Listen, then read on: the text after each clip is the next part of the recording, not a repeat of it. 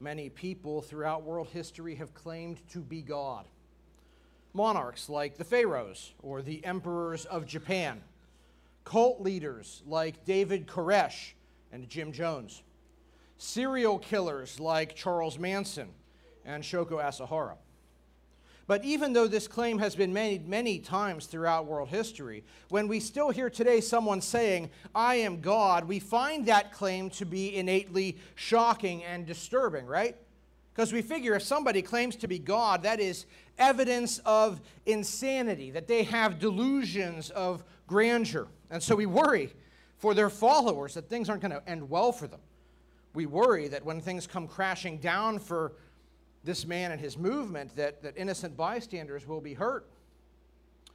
If you came in here today and said, "Well, I just met a man who told me that he was God, and I'm going to give up everything to follow him," we would be pretty worried for you, right?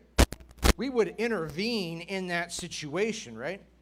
And yet, today we have come here to worship Jesus Christ, who we confess to be both truly God and truly man. Jesus said, "Before Abraham was, I am." Jesus said, "I and the Father are one." Jesus said, "I have come down from heaven." These are some amazing claims that Jesus made about himself, are they not? Openly, unapologetically claiming to be God in the flesh.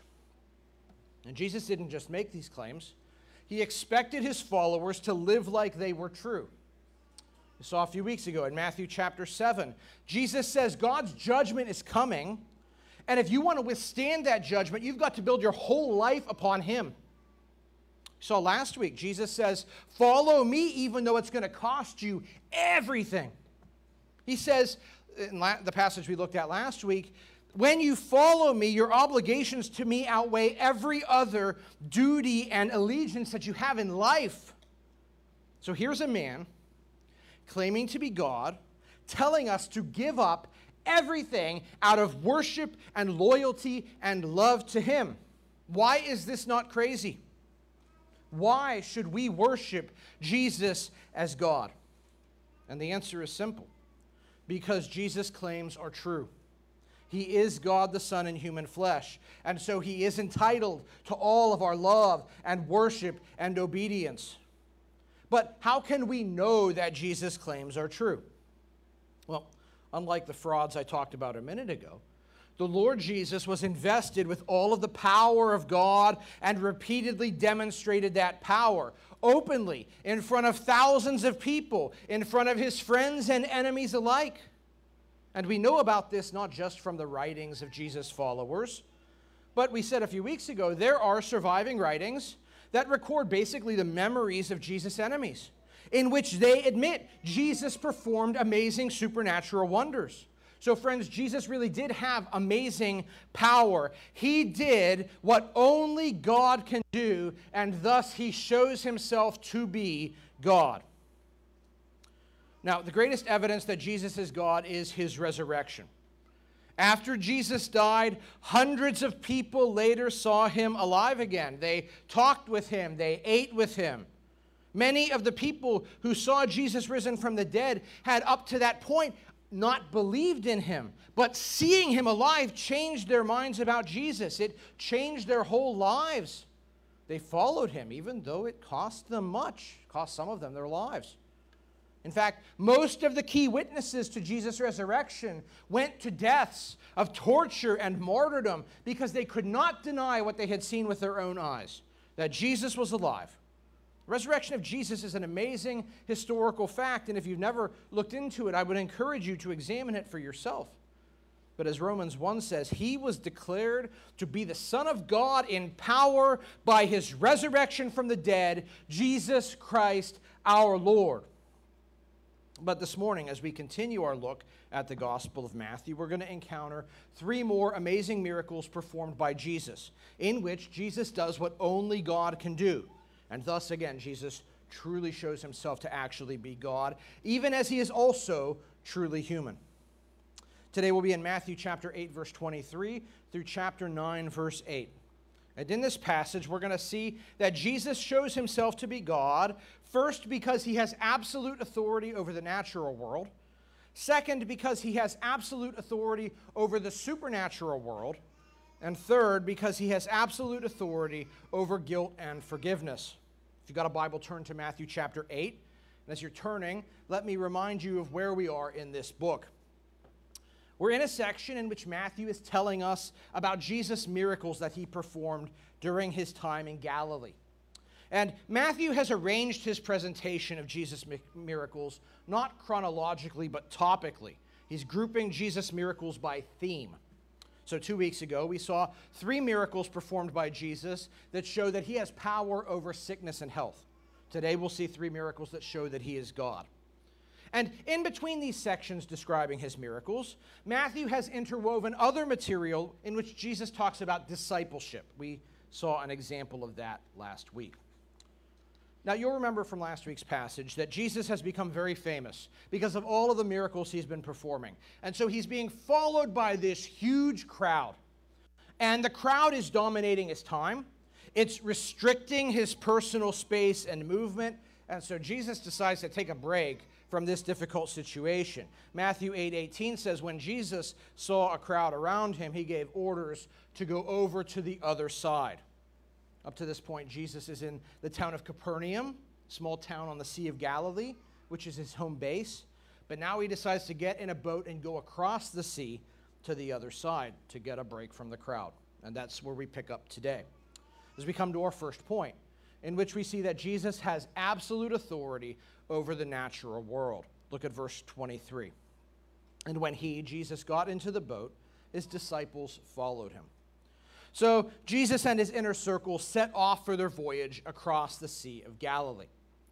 Now, despite its name, the Sea of Galilee is really just a large lake. And sailing across it wouldn't take very long. Under good conditions, this is maybe a 2-hour trip. And ordinarily, this would be a very pleasant trip. Spending time with your friends on a boat with beautiful scenery after several long and hectic days. Sounds relaxing, right?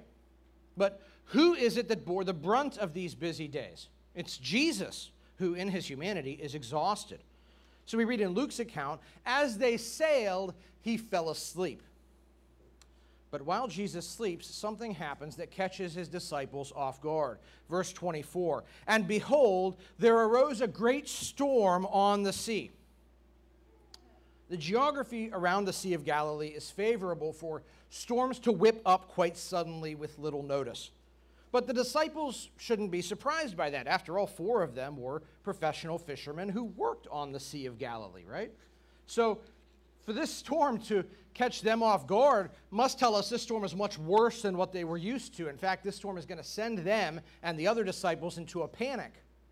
In fact, this storm is so violent that Matthew describes it not by using the normal Greek word for a storm, but by using a word that describes earthquakes usually. So the idea is this is a cataclysmic, this is a catastrophic storm. And being out on the open sea in an uncovered boat in this terrible storm was a terrifying situation. Verse 24 says the boat was being swamped by the waves. The storm was so violent that it was making waves that like towered over the boat. And as these waves hit the boat, water was coming into the boat. And so disaster seemed imminent. Verse 24, but Jesus was asleep. You might wonder, how could Jesus sleep through this? But remember, he is absolutely exhausted.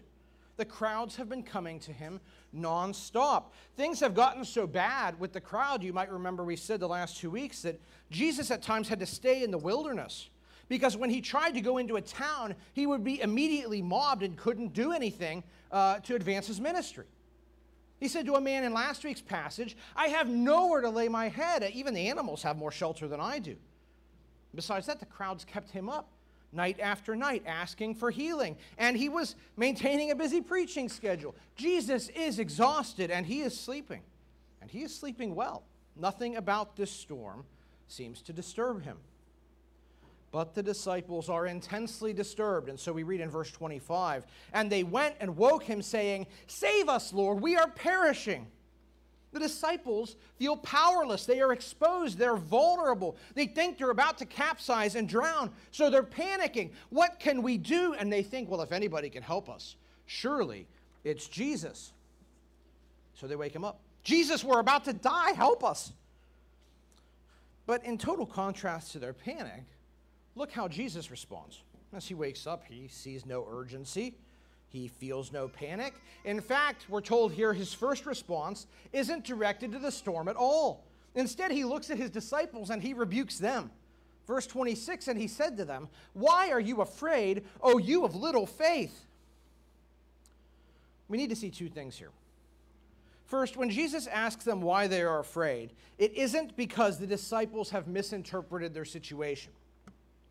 This isn't the kind of thing where the landlubber disciples are like, oh, it looks scary, but the veteran fisherman disciples are like, I've seen worse. That's not what's going on here. Right? This storm was objectively quite dangerous. Matthew has gone out of his way to use language that makes that very clear. So when Jesus asks them, why are you afraid? It's not because the situation isn't serious. It is serious. And yet, Jesus still thinks his disciples should not be afraid. Why? Well, that's the second thing I want you to see. He tells the disciples that they have little faith. That's the nature of his rebuke. Now, that might surprise us.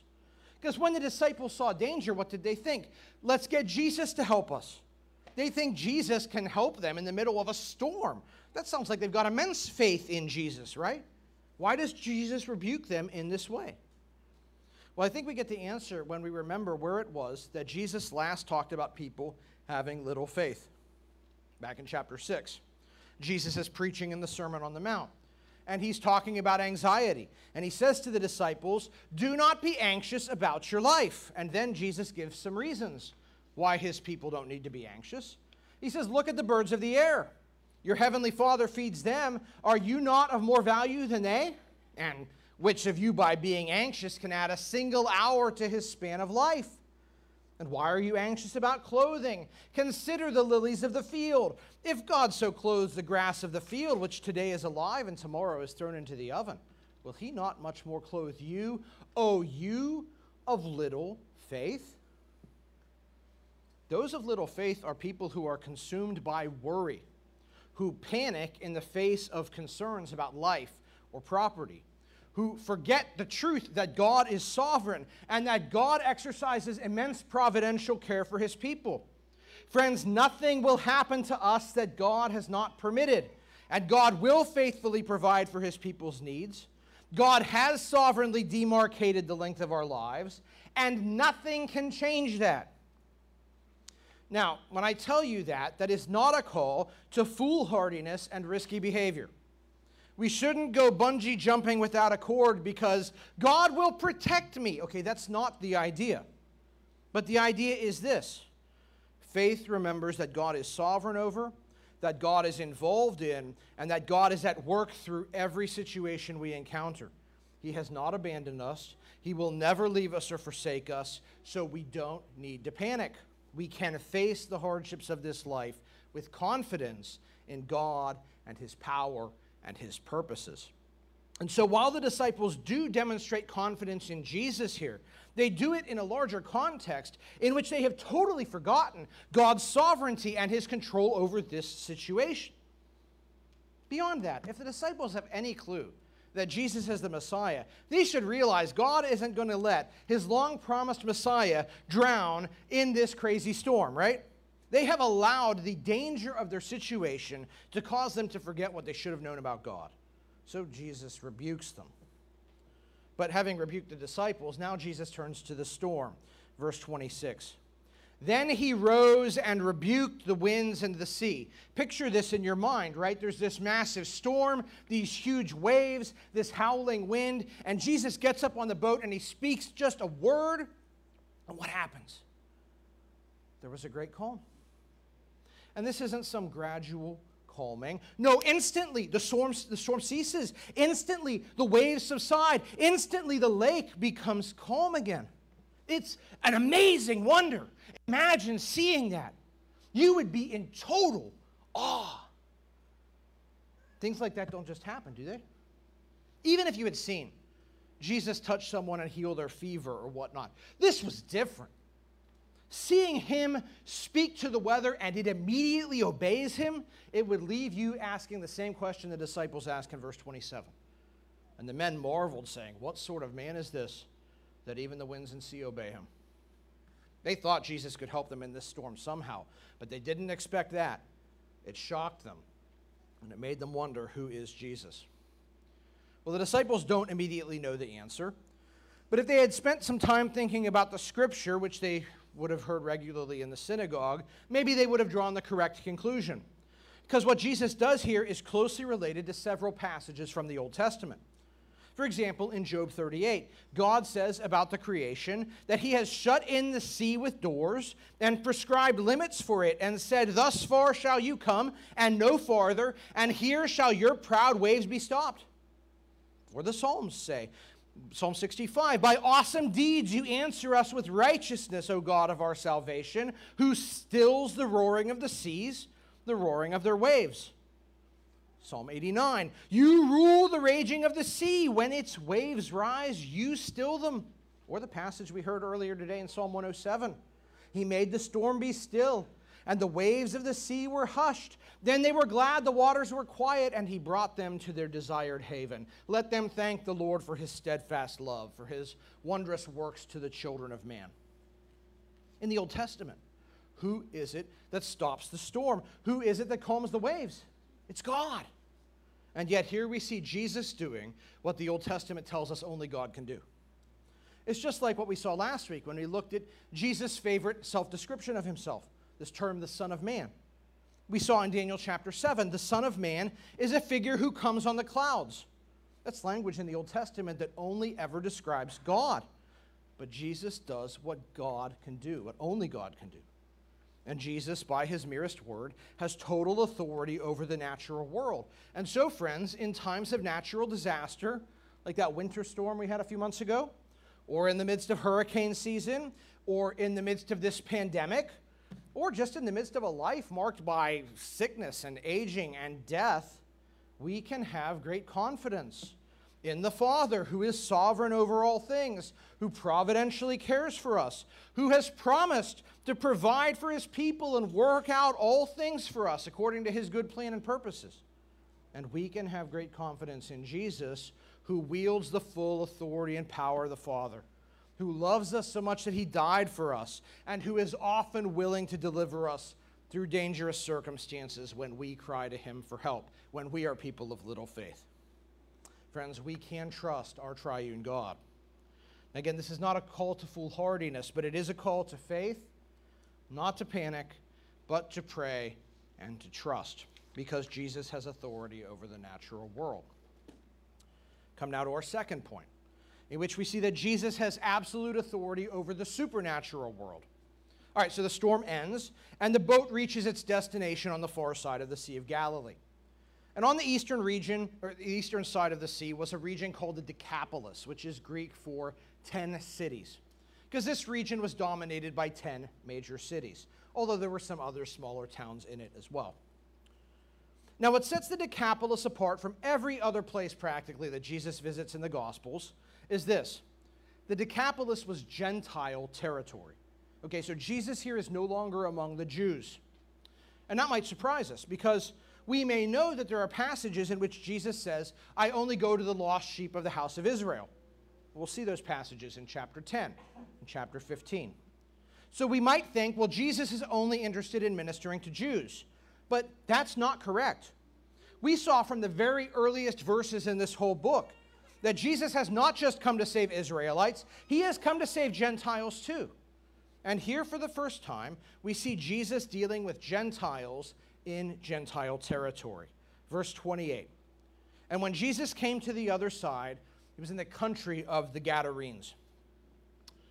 The area to which Jesus has come is connected to one of the 10 major cities in this region, called Gadara. Now, if you read Mark and Luke, we get a little bit more information here. It seems that this took place near a small town in this region, which was called Gerasa. And it is here on the eastern side of the lake, in Gentile country, that Jesus gets out of the boat. And what happens? Verse 28, 2 demon-possessed men met him. The idea of the demonic is very foreign to our materialistic, psychologized culture. Because people in our culture today imagine that science and philosophy and psychology have killed antiquated ideas like a spiritual world or the existence of evil. But in its arrogant claims to total knowledge, our culture has forgotten a truth that was put very succinctly by Shakespeare. There are more things in heaven and on earth, Horatio, than are dreamt of in your philosophy. We don't know nearly as much as we think we do. And the Bible tells us that just as there is a material world which is governed by the laws of science, there is also an immaterial world. And these material and immaterial worlds were created by the Father through the Son. Colossians 1 says, "By him all things were created, in heaven and on earth, visible and invisible, whether thrones or dominions or rulers or authorities." So not only is there an invisible spiritual world, but that world is filled with life, just like our world is filled with life. The spiritual domain is filled with angels, both holy and fallen. And fallen angels are called demons in the Bible. And demons who belong to the spiritual world are also able to exist in and impact our material world. And they are able to torment and possess people. Now, in our culture, this is the stuff of horror films, right?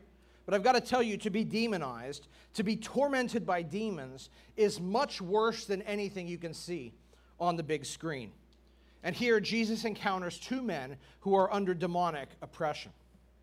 Now, when you read Mark and Luke at this point, they just talk about only one demonized man here. And so we might wonder, why is there this discrepancy? My best answer is this. At the end of this incident in Mark and Luke, one of these demonized men winds up becoming a powerful witness for Jesus. And so Mark and Luke present this incident as being about how Jesus transformed this one man's life. But if the other fellow in this pair didn't really become much of a witness for Jesus, that might explain why Mark and Luke don't talk about him. He doesn't really fit into their story. But Matthew tells us there were, in fact, two demonized men here. And comparing how Matthew, Mark, and Luke report this incident teaches us 8 truths about demons and how they oppress people. Number 1, we learn in verse 28 that these demonized men were coming out of the tombs. Tombs were considered unclean areas because they were filled with dead. And it's fitting that unclean spirits spend time in unclean places. More than that, they also spend time in unclean people. We never find this verb translated here as demon-possessed used to describe a believer in the New Testament. Now, demons can certainly attack believers, we learn in the New Testament, right? Through temptation or deception. But being indwelt by a demon seems to be something that only happens to unbelievers. So demons inhabit unclean people and places. Number 2, we learn in verse 28 that these demonized men were so fierce that no one could pass that way. Demons are apparently able to supernaturally invigorate their victims into performing deeds of superhuman strength and are able to compel them into becoming savage and violent.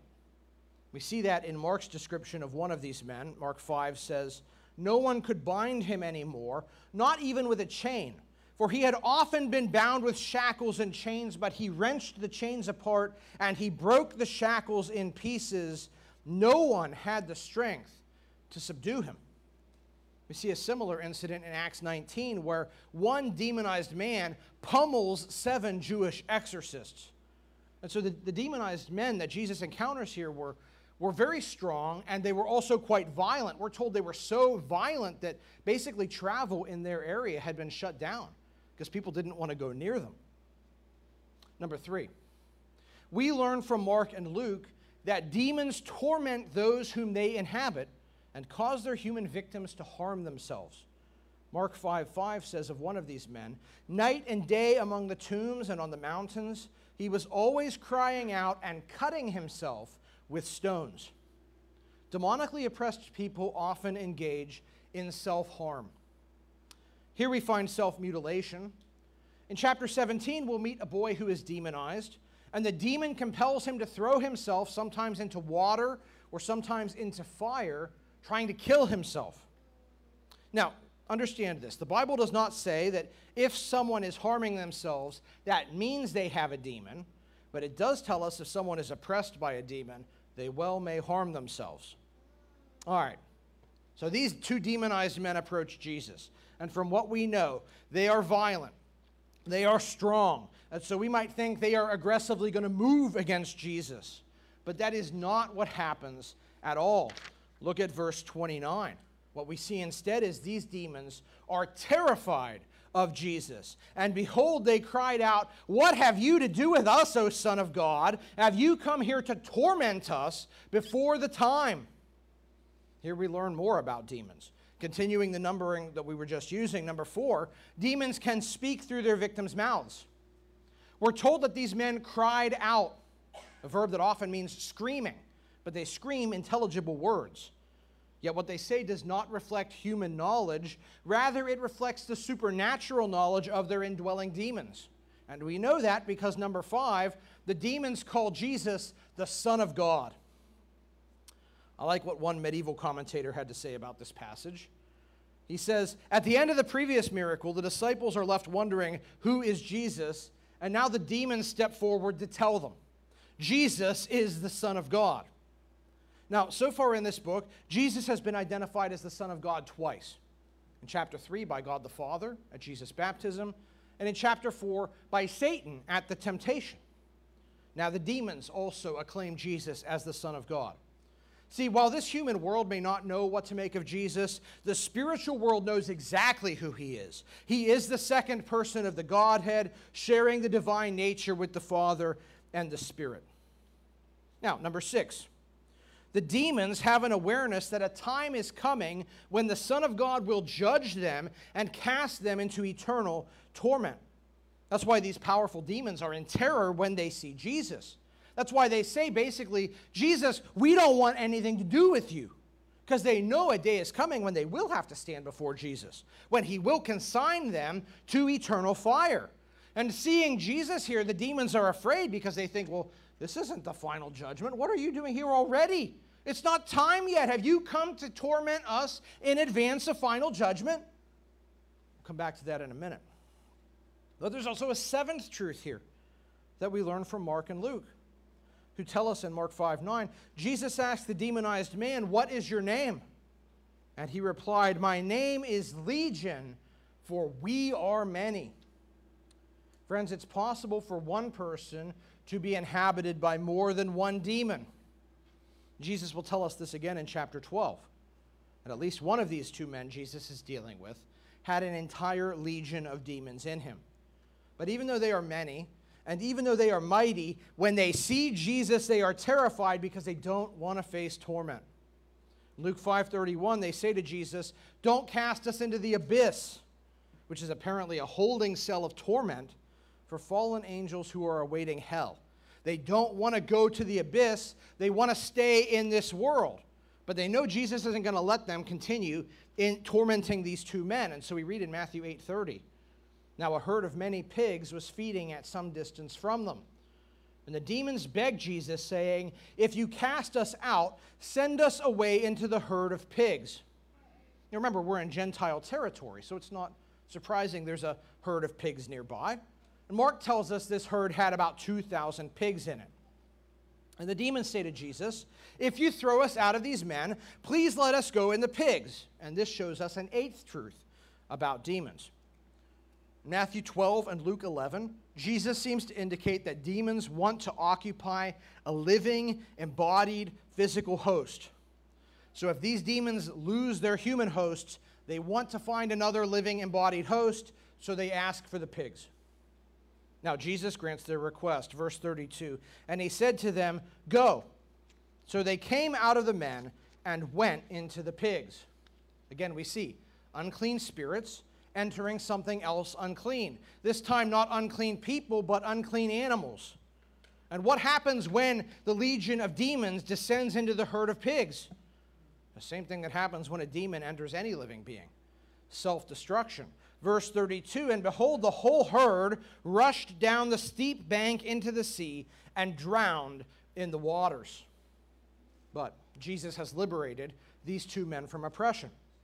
And as I said earlier, one of these two men becomes a very important witness for Jesus, according to Mark and Luke. He asks Jesus, "Can I follow you? Can I become your disciple?" But instead, Jesus gives him a different assignment. He says in Mark 5:19, "Go home to your friends and tell them how much the Lord has done for you and how he has had mercy on you."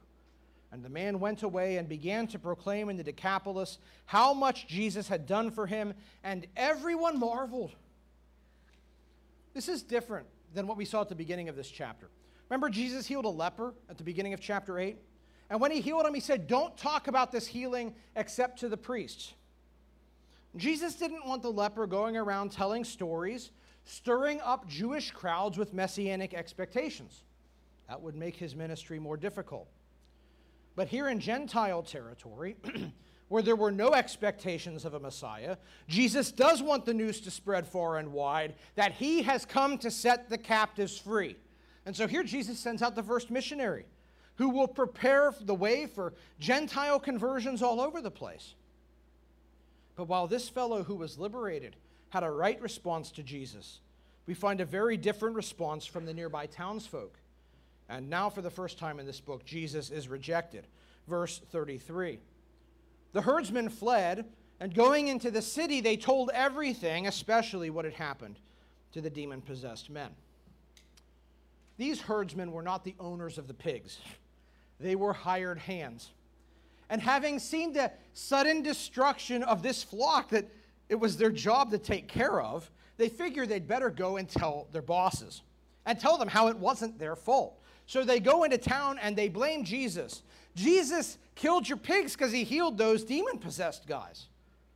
Now, you'd think the townsfolk would be grateful. After all, Jesus has solved a menace in the community. Jesus has reduced the threat of violence in the neighborhood. But he doesn't get a reaction of gratitude. Verse 34, and behold, all the city came out to meet Jesus. And when they saw him, they begged him to leave their region. The townsfolk come out not to say thank you to Jesus. They come out in fear because they think he's foreign, he's powerful, he's dangerous. Please leave our area, Jesus. Please go home. All right, now what do I want us to see here? Well, I could emphasize these two reactions to Jesus, one of service and one of rejection. But Matthew doesn't talk about one of these men becoming a missionary. That's not his point here. What Matthew wants us to see here is Jesus' total authority over this situation. Jesus has authority not just over the natural world, but over the supernatural world. And we see that in the way these powerful demons are afraid of Jesus, in the way they ask Jesus, "Can we go into the pigs?" They can't act outside of Jesus' permission. And when Jesus says, "But one word, go," they go. Friends, Jesus is greater than the demonic. And in this, again, we see that Jesus does what God does. Because in the Old Testament, we find that it is God who has total authority over the spiritual realm, including over evil spiritual beings. You may remember the book of Job. When Satan wants to torment Job, twice God puts limits on what Satan can do. God limits his power. Or in Judges 9, 1 Samuel 16, God sends evil spirits to torment his adversaries. Even though the demons rebel against God, when God says, "You go torment this evildoer," they obey because God has total authority over the spiritual realm. And in the same way, by his sheer will and his smallest word, Jesus has total authority over the spiritual realm as well. All right, what does this mean for us? Well, two things, I think. First, although demons are certainly powerful and antagonistic, the people of God do not have to live in dread of them. Not because we are powerful, but because we know the one who is all-powerful. But second, I think we need to remember that power over demons is vested in Jesus and not in us. We're going to talk about that more in a few weeks. But for now, I would point you to Jude verse 9, where we read about an angelic battle between the mighty archangel Michael and Satan himself. And we read in Jude 9 that when the archangel Michael, contending with the devil, was disputing about the body of Moses, Michael did not presume to pronounce a blasphemous judgment, but said, "The Lord rebuke you." We're told that this mighty archangel did not personally rebuke Satan because Jude says that to do so would, for some reason, have been blasphemous. I don't think we can fully understand why that is. But what we're told is that instead of personally rebuking Satan, Michael prayed that God would rebuke Satan. And Jude brings this up because in the church he's writing to, there are false teachers going around saying, we've got power to command and judge demons. Just like there are false teachers in our day who make that same claim. But Jude says if a holy archangel doesn't dare to do that, neither should we. Instead, friends, we should turn spiritual warfare matters over to God and ask Him to handle them. When spiritual attack comes, and it will, Ephesians 6 says, we are to stand firm, emulating the moral character of God, living righteously, living by faith, wielding the Scriptures. That's how we defend ourselves. But we are also to pray. Because in the end, it is God, it is Jesus who has total authority over the spiritual realm. It is He who defends us, and He will if we ask Him. So friends, while we have very powerful spiritual enemies who want to destroy us, we don't need to despair. Because as 1 John 4 says, he who is in you is greater than he who is in the world. All right, so we've seen Jesus has authority over the natural world. Jesus has authority over the supernatural world. Come now to our last point, in which we see that Jesus has absolute authority over guilt and forgiveness. Jesus is asked to leave the Decapolis, and so he goes. Matthew 9:1 says, and getting into a boat, he crossed over and came to his own city. He returns to his home base, Capernaum. Now, Jesus had left Capernaum to get away from the large crowds. But as he returns, what does he find? Mark's gospel says, and when Jesus had crossed again in the boat to the other side, a great crowd gathered about him. The crowd is still there, waiting right where he left them. But at this point, Matthew decides not to continue his story chronologically. Remember, we've said before, he is arranging his presentation of Jesus' life topically. And now Matthew inserts an account of another miracle that Jesus performed, which is thematically similar to the other miracles we've looked at today, but which Mark and Luke tell us actually happened much earlier in Jesus' ministry. Matthew presents this miracle here, though, because it also shows us that Jesus wields the authority of God himself. The account begins in Matthew 9:2. And behold, some people brought to Jesus a paralytic lying on a bed. Now, this is a famous and a well-loved incident. This may be my favorite passage in the whole Bible. But as with the exorcism we just looked at, again, we find more detail about this incident in the other Gospels than we find in Matthew. So Mark and Luke tell us that while he was in Capernaum, Jesus was inside a house preaching, and Mark 2 says, and many were gathered at the door, so that there was no more room, not even at the door. And Jesus was preaching the word to them. So, again, there's a big crowd gathered around Jesus. There's no social distancing here, right? The house is jam-packed. And some men come, and they're carrying their paralyzed friend on a stretcher, wanting to see Jesus. But they figure out they can't get to Jesus because there's just so many people in the way. So Mark 2:4 says, and when they could not get near him because of the crowd, they removed the roof above Jesus, and when they had made an opening, they let down the bed on which the paralytic lay. So somehow these guys, they're really determined. They get on the roof of the house where Jesus is. They tear a hole in the roof. They get some ropes, and they lower their buddy down in front of Jesus. Matthew doesn't include these details because he's trying to get to his point, but I'm glad the other gospel writers did because I think they make this scene so memorable. Matthew 9:2 says, and when Jesus saw their faith, he said to the paralytic, take heart, my son. Now, we're told that Jesus sees their faith, the friend's faith. After all, they've gone to a lot of trouble to get their friend in front of Jesus. You wouldn't do that if you didn't think Jesus could help. Their deeds show their faith, and Jesus sees that. But probably the paralyzed man had some faith too. It would take a lot of faith if you were paralyzed to agree to be carried up on a rooftop and lowered down and through the roof, right? He must have had some faith. Yet Jesus perceives a need to encourage him further. So Jesus tells him to take heart. Maybe Jesus sees his faith is not as strong as his friends, or maybe just that he's scared. But now he's in front of Jesus. What do we expect is going to happen? Well, if we've been paying attention, we've seen Jesus perform all these miracles. We expect Jesus will say something and just heal this guy, right?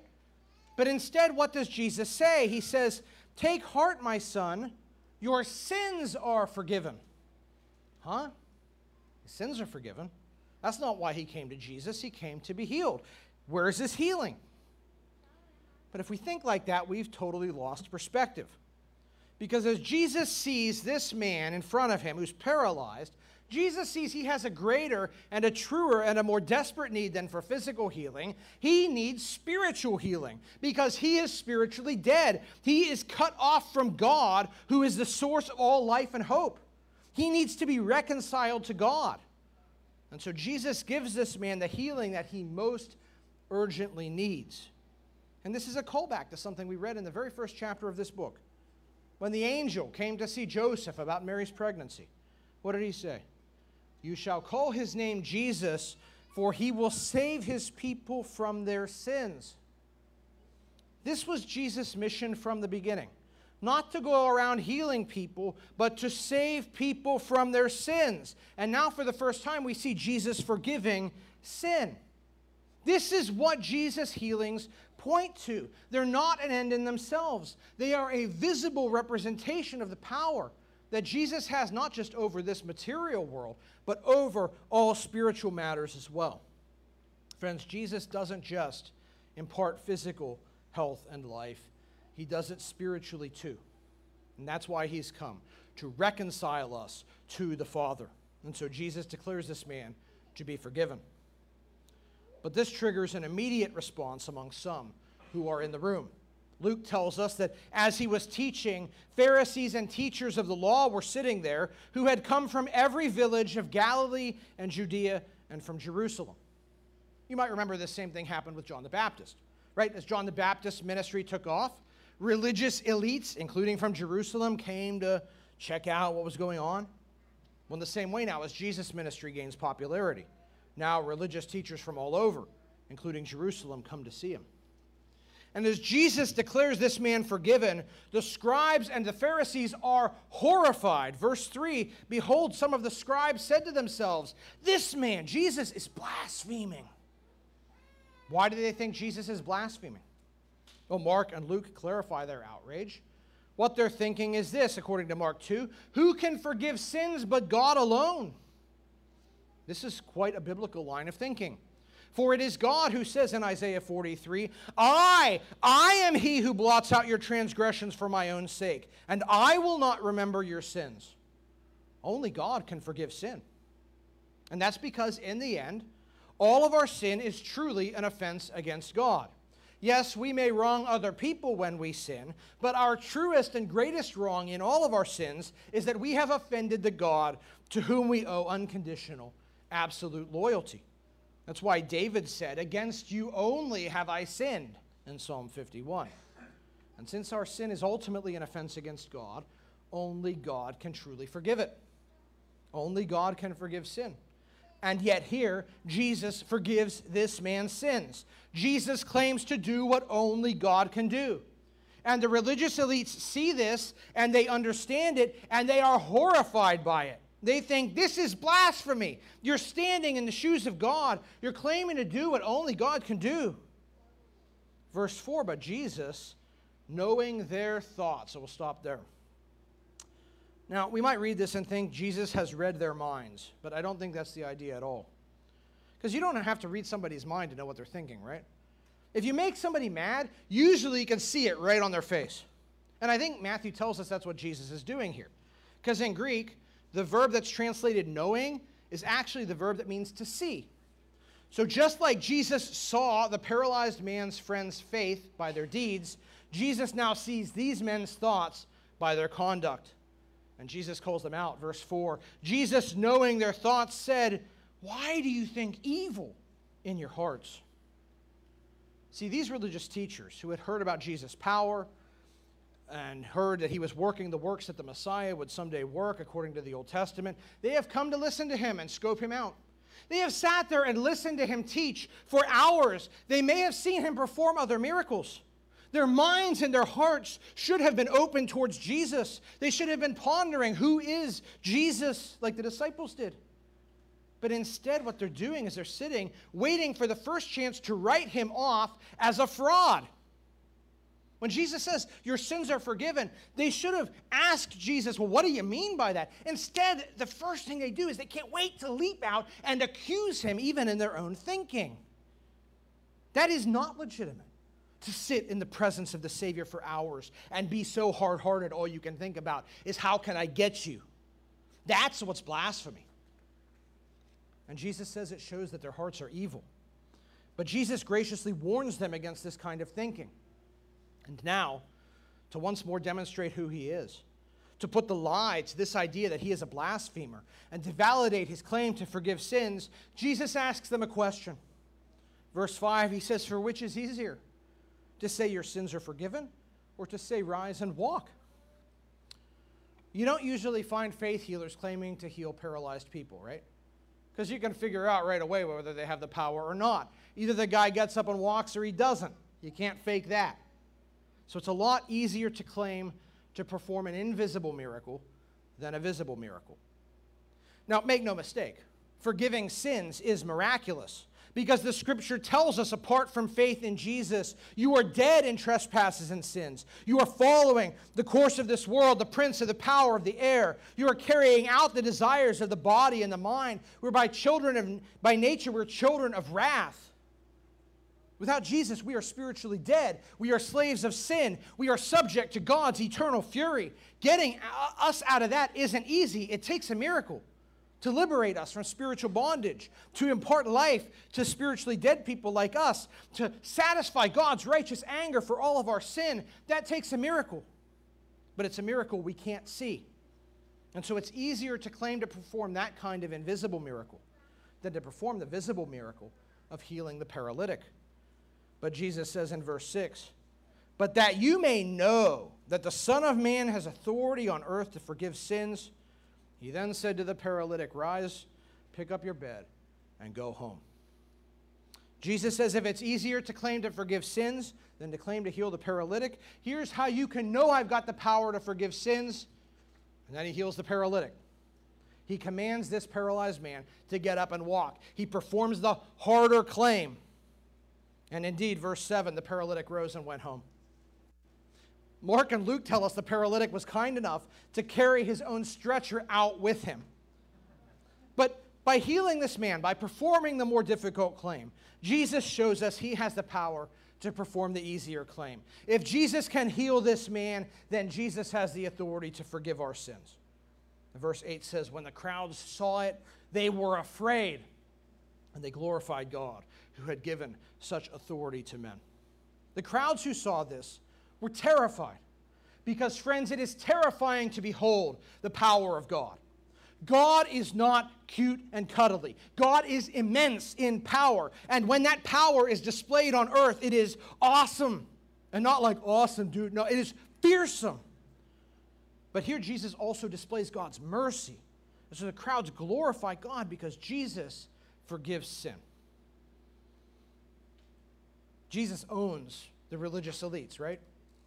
And yet we'll see next week, the religious elites who see this are so hard-hearted, even this doesn't change their perception of Jesus.